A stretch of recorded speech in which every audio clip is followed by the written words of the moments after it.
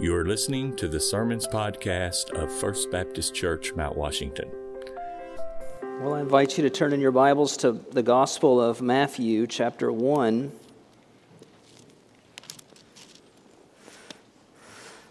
Trust that you had a good Thanksgiving with your friends and families, and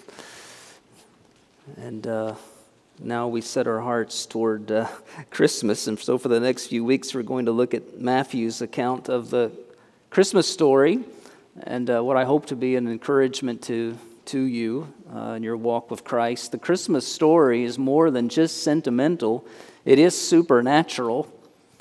It is a part of redemptive history, God's plan to redeem the world through His Son, Jesus Christ, the King of Kings and the Lord of Lords. And Matthew's gospel is one that focuses on the kingship of Jesus. On virtually every page of his gospel, there's something about his deity or something about his kingship that Matthew is highlighting. And we'll see that as we look at Matthew chapters 1 and 2 here at the very beginning of his gospel. And so we'll look at the king's ancestry this morning, beginning in Matthew chapter 1, verse 1. The book of the genealogy of Jesus Christ, the son of David, the son of Abraham.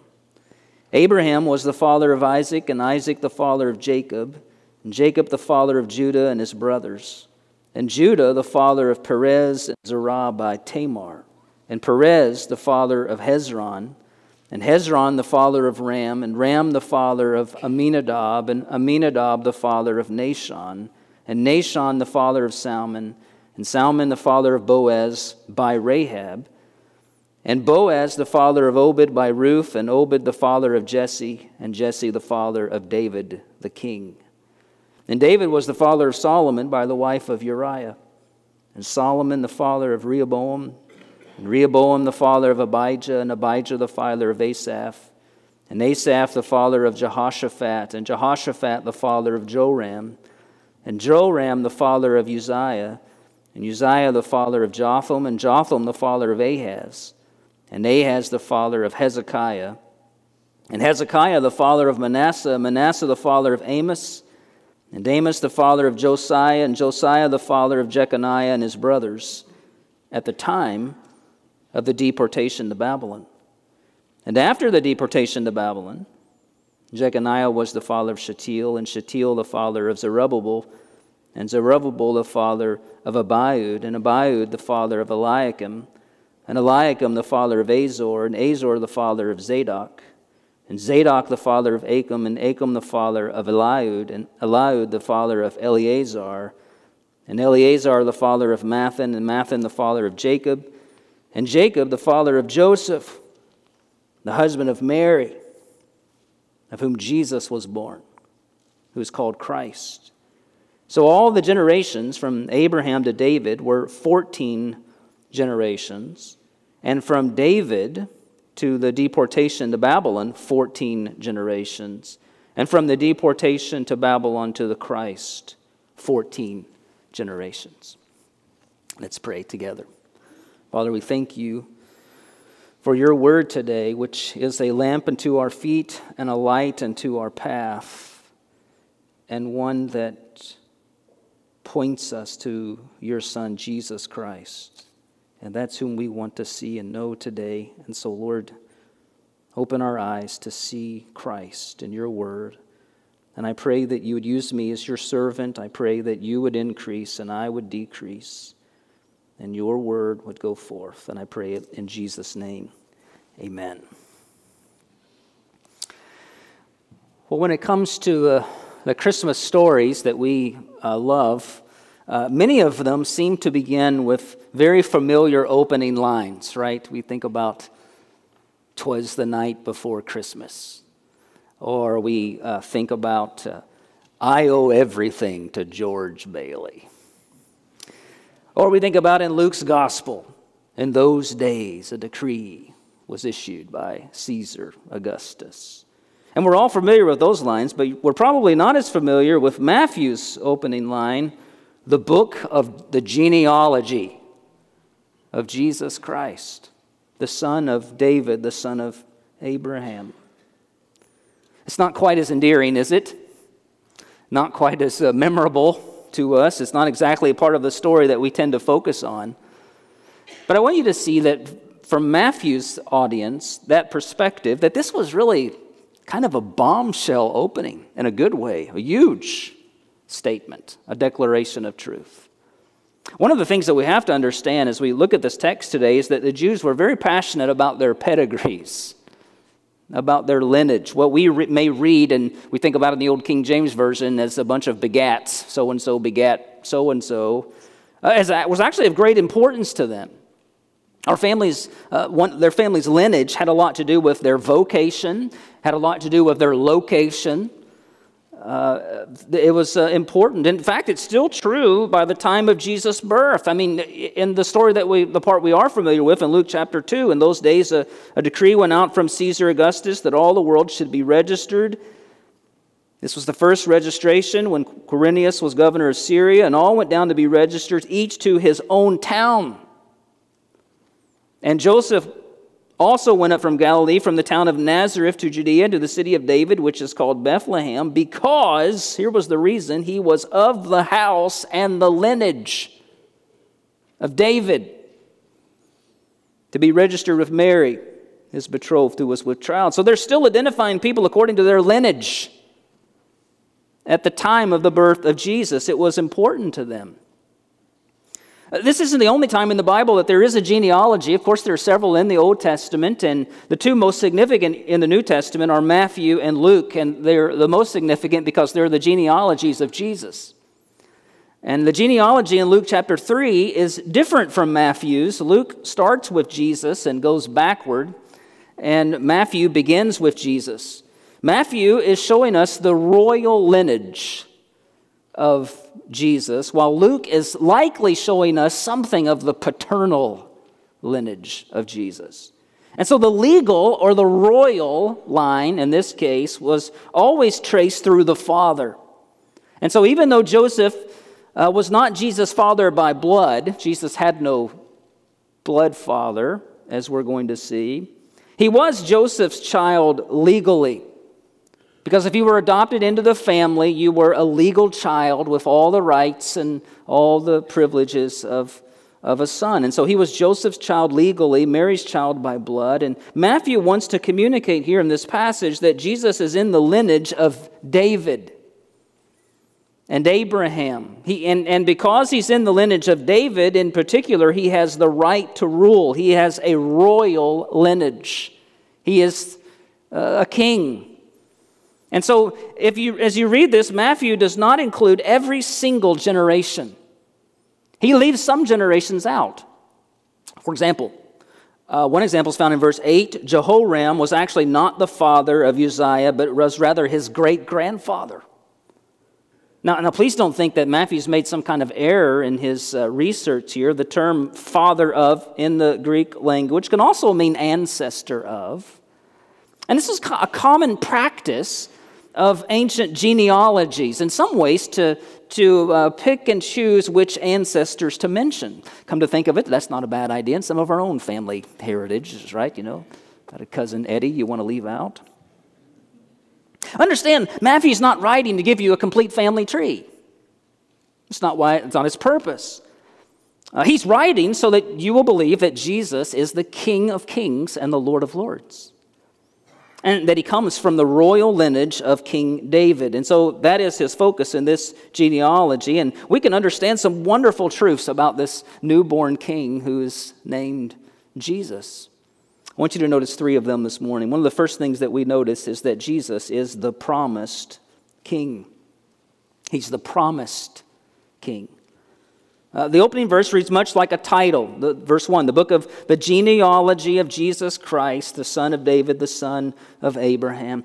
Know that Matthew is making a huge statement in that verse alone, right from the beginning. Literally, verse 1, the book of the genealogy is the book of the Genesis of Jesus Christ. The book of the beginning. The word choice is not accidental. Matthew is about to tell the story of a new Genesis. A new beginning. His gospel is about God establishing his kingdom, and it will begin with the coming of a king. You need to know that this is the central theme of all of the Old Testament prophecies. The coming of a great king who's going to rule in God's promised kingdom. In the first kingdom, in Genesis, God created mankind, and he said, let them have dominion over creation. Genesis 1:26. We were royal children appointed to reign over the kingdom of creation. But as you know, by Genesis 3, we had sinned against God. And the rest of the Old Testament tells the story of a kingdom lost, basically, and the king who is coming to restore that kingdom. According to Genesis 3:15, right from the beginning, this great king will have the power to bruise Satan's head. Though he will take back man's dominion that was lost through sin, this king's going to come establish a kingdom on the earth that's going to extend through eternity.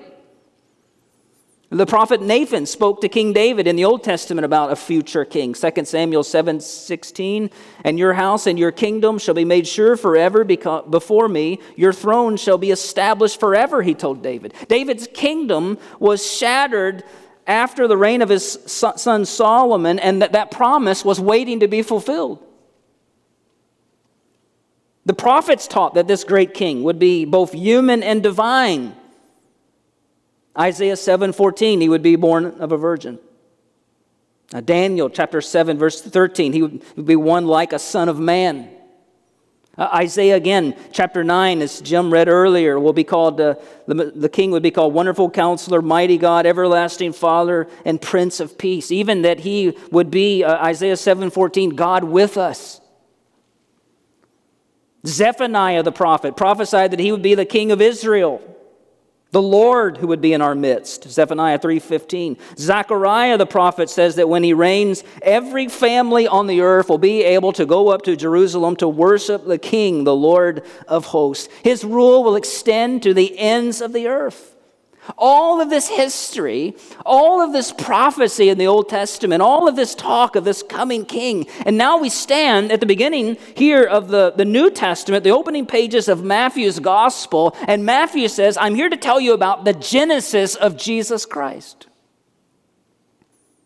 Christ means Messiah, the one promised. Jesus is the anointed king whom God has promised to send. The anticipation of this, the excitement of this could not be any higher. God is bringing about a reversal of the fall in Genesis chapter 3. A new Genesis, if you will. A new beginning. When a new beginning is happening, Matthew says, and the result essentially will be a new creation when it's all over with. Matthew is saying that Jesus is the fulfillment of centuries-old promises that were made to God's people, made to Abraham and David. Genesis chapter 12, God promised to Abraham that his offspring would bless the nations. How could that be? Abraham struggled with that. But you know, Paul would write in Galatians 3:16, now the promises were made to Abraham and to his offspring. It does not say, and to offsprings in the plural, referring to many, but referring to one, and to your offspring, who is Christ. Christ is the offspring of Abraham, who brings blessings to the nations. Christ is the son of Abraham, Matthew is saying. Likewise, when Matthew identifies Christ as the son of David there in verse 1, he's proclaiming that he is the fulfillment of the promise made to David, that his throne would be established forever. Jeremiah chapter 23 verse 5 says, the days are coming, declares the Lord, when I will raise up from David's line a righteous branch, a king who will reign wisely and do what is just and right in the land. And now Matthew is telling us this king has come. This king is here.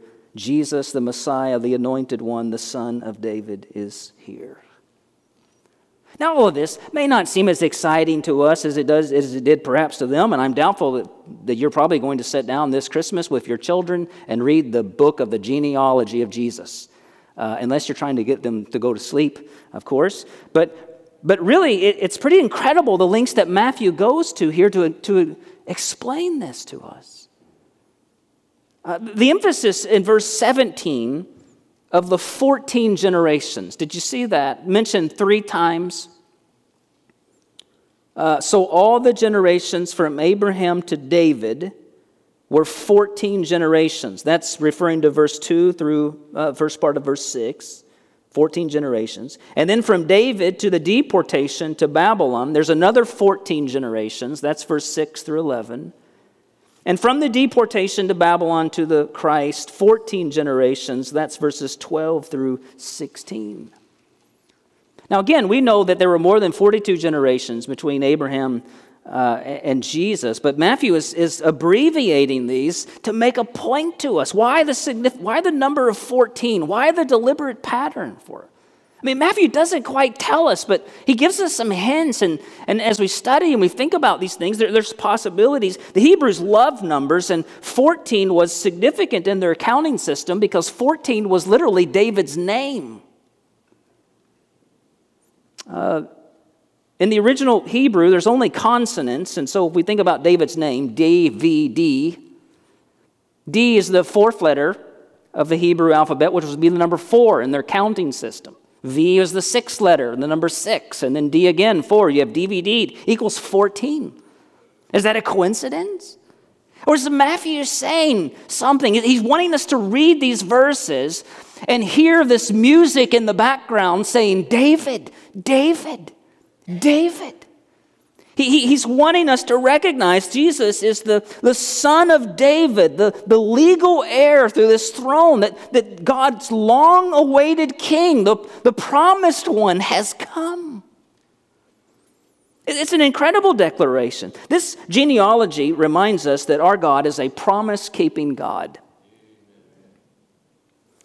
From the very beginning of all of history, God knew exactly where he is going. In fact, he's directing all of history to this moment, to the revelation of his Son, Jesus Christ. I love how Sinclair Ferguson applies this to our lives. He says, what a lesson for us. Matthew is painting on the large canvas of history a picture of God's sovereignty and faithfulness, and all of these names and all of these generations of God's sovereignty and faithfulness. But God, he writes, is no less trustworthy when he paints his purposes on the smaller canvas of our lives. You realize this, don't you? Hey, he goes on, Ferguson continues, we sometimes get lost, but God is never lost. We sometimes are confused by circumstances, but God is never confused. We may have doubts about his purposes and what's happening in our lives, but God knows exactly what he's doing. Don't you rejoice in that, Christian? God may seem slow to us, but he's always moving his purposes at exactly the right speed. Our God is never late. He is always on time. His timing is perfect. How true are those words? How faithful is our God? And we see it right here in the coming of the Lord Jesus Christ. This is God keeping his promise to us. Matthew says the king has arrived. The promised king has come. Just to put your mind at ease, we're not going to look at every single name in the genealogy this morning. I know you're perhaps relieved to hear that today, but there are some other significant things we should note. Notice a second characteristic Matthew highlights, that is that the coming king is a gracious king. He's the gracious king. And he does so in what would have been very unusual at the time. And that is the fact that Matthew mentions 5 women in his genealogy, 4 of whom stand out in particular. The first lady, and maybe we should use that term loosely, was named Tamar. Verse 3, and Judah, the father of Perez and Zerah by Tamar. If you remember the Old Testament story back in Genesis chapter 38, Tamar was the lady who dressed up like a prostitute and waited by the side of the road to seduce her father-in-law. And Judah, and they had a set of twins together, Perez and Zerah. And so you pause and you say, wait, why would he mention Tamar? Harlotry, incest even. Why would she be in the line of Jesus? And it goes kind of downhill from there. Verse 5 mentions a lady by the name of Rahab. Verse 5, and Salmon, the father of Boaz, by Rahab. Rahab was a Canaanite woman, another Gentile, a pagan, likely a harlot herself, but she was, and you remember the story in Joshua chapter 2, she was spared from the fall of Jericho because she hid the spies, the Israelite spies. She spared their lives. And so God not only spared her and her family's life, but He brought her into the messianic lineage of Jesus. There's a third lady mentioned, Ruth. Again, very unusual. Verse 5, Boaz, the father of Obed, by Ruth. Ruth was not a prostitute or guilty of incest, but she was another outcast, a Gentile, and most significantly, a Moabite. Deuteronomy 23, verse 3, the whole Moabite nation is cursed by God to the 10th generation. And yet, by God's grace, there's a Moabite in the lineage of Jesus. And then finally, there is Bathsheba, whom is not mentioned. Matthew only calls her the wife of Uriah. Verse 6 there, Jesse, the father of David the king, and David was the father of Solomon by the wife of Uriah. It's interesting, she's called the wife of Uriah, perhaps not just to highlight her own sin in that, but David's sin, who committed adultery with her and had her husband Uriah killed, essentially. That child died, but later David took her as his wife, and she bore Solomon and became a part of the lineage of Jesus Christ. What does that mean? Why does Matthew include two harlots, a pagan and an adulteress, along with many other sinful men, by the way, in the lineage of Jesus? What is his message here? I think Matthew is pointing perhaps to a couple of things. First of all, that the gospel, the good news of Jesus, is not just for Jews, but for all people. It's for the nations, even Gentile women who were outside of the Old Testament covenant. The gospel's for them. Matthew will highlight this again later in his Christmas story, if we call it that, in chapter 2, with those strange visitors, the wise men from the east who would visit Jesus after he was born. Matthew will even include this throughout his gospel, but he will conclude his gospel with an admonition from Christ to go and make disciples of the nations. The gospel is for the nations. The gospel truth is good news of great joy for all people. Aren't you thankful for that, church? And it's particularly for sinners. And I think Matthew may also be highlighting the fact here that this King Jesus is so powerful and such a gracious king that he can overcome the effects of sin and shame in our lives. What a glorious truth. He can redeem our past. Coming through the line of people, the Israelites, whose history was one defeat after another, and it really is, coming from sinful men and women, was this King of all kings. And who would have ever dreamed or thought that this king would be a friend of sinners? He's come not to call the righteous, he said, but sinners to repentance. He's come for the lowly of lowliest, for the down and out, for the deep in sin. And he has come to offer them grace. He's come to save the very kind of people who appear in this family tree. I don't know if you've thought about this before as a perspective, but apart from Christ, we are like a child who's been separated from his natural parent. At birth, we're separated by sin from our Father who created us.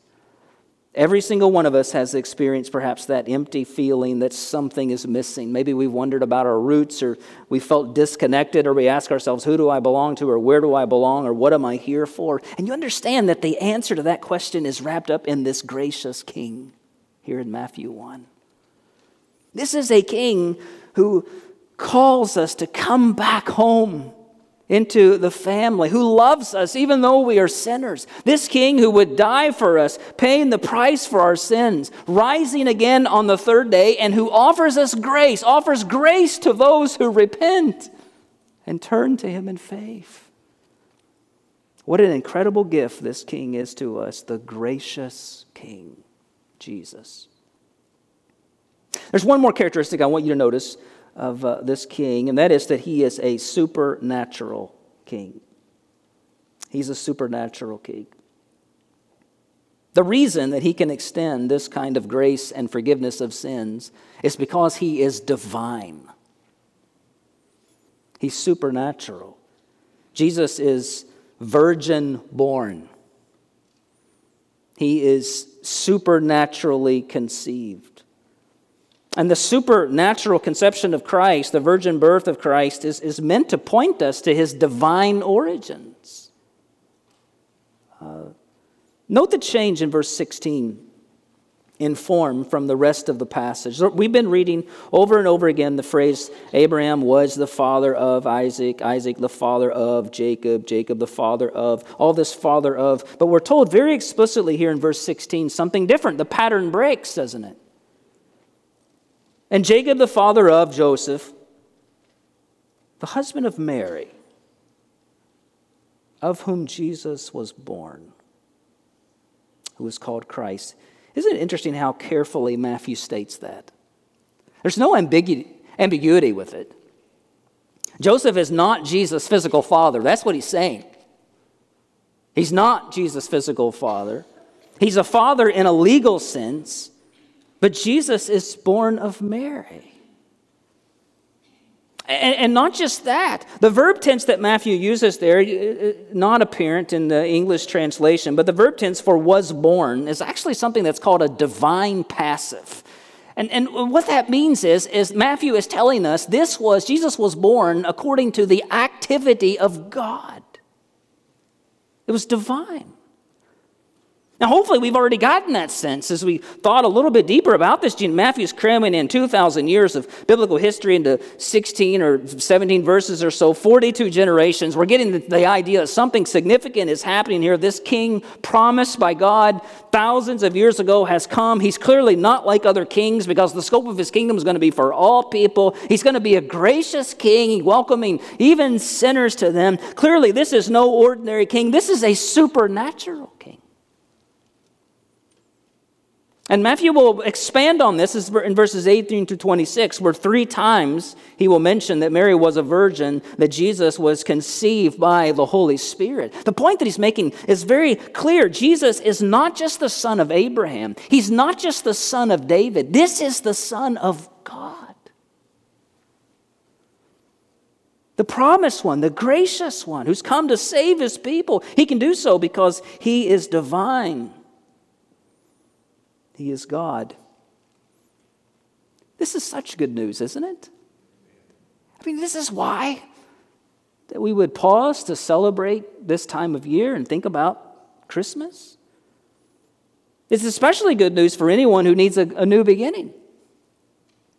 There's a great sense in which Advent, this season that we are entering into, is all about the new beginning that God has made possible by sending his Son for us. And here we have Matthew's announcement, the book of the genealogy, or the book of the Genesis, signaling to us that this new beginning has been inaugurated by the coming of this new king.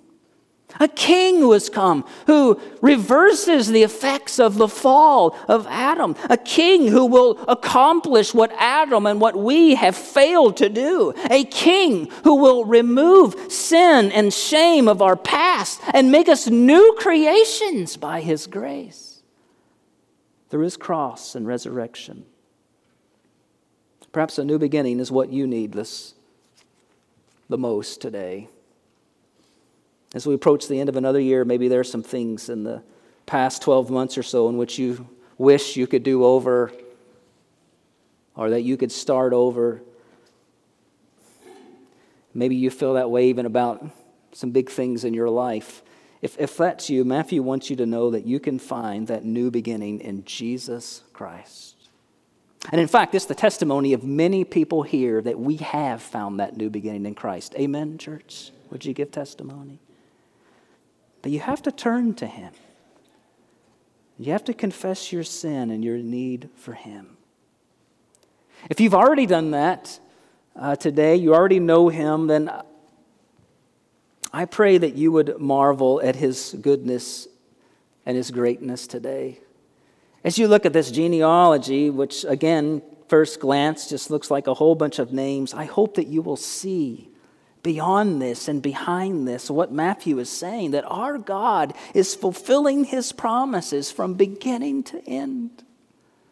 Our God, the God that we've gathered to worship today, truly is sovereign and faithful. And He offers grace and steadfast love to His children. This King that we are worshiping today and celebrating today is worthy of your worship and praise. He is worthy of your bowing. He is worthy of your surrender. He is worthy of your life because He is the King of kings and the Lord of lords. Worship Him today. Let's pray. Father, thank you for your word here in Matthew. Perhaps an unusual beginning for us as modern readers, but Lord, what powerful statements He has made, revealing to us the person and character of Jesus Christ. And we thank you today for the promised King who is Jesus, and we thank you that He is the gracious King. And that even as we come to Him today, having blown it again this week, that He offers grace. That He can do so because He paid the price on the cross for our sins. So may we look to Him today with humility and confessing our need for Him and then worshiping Him, surrendering ourselves to Him as the wonderful Savior that He is. Help us to celebrate that even now, we pray in Jesus' name. Amen. Let's stand together.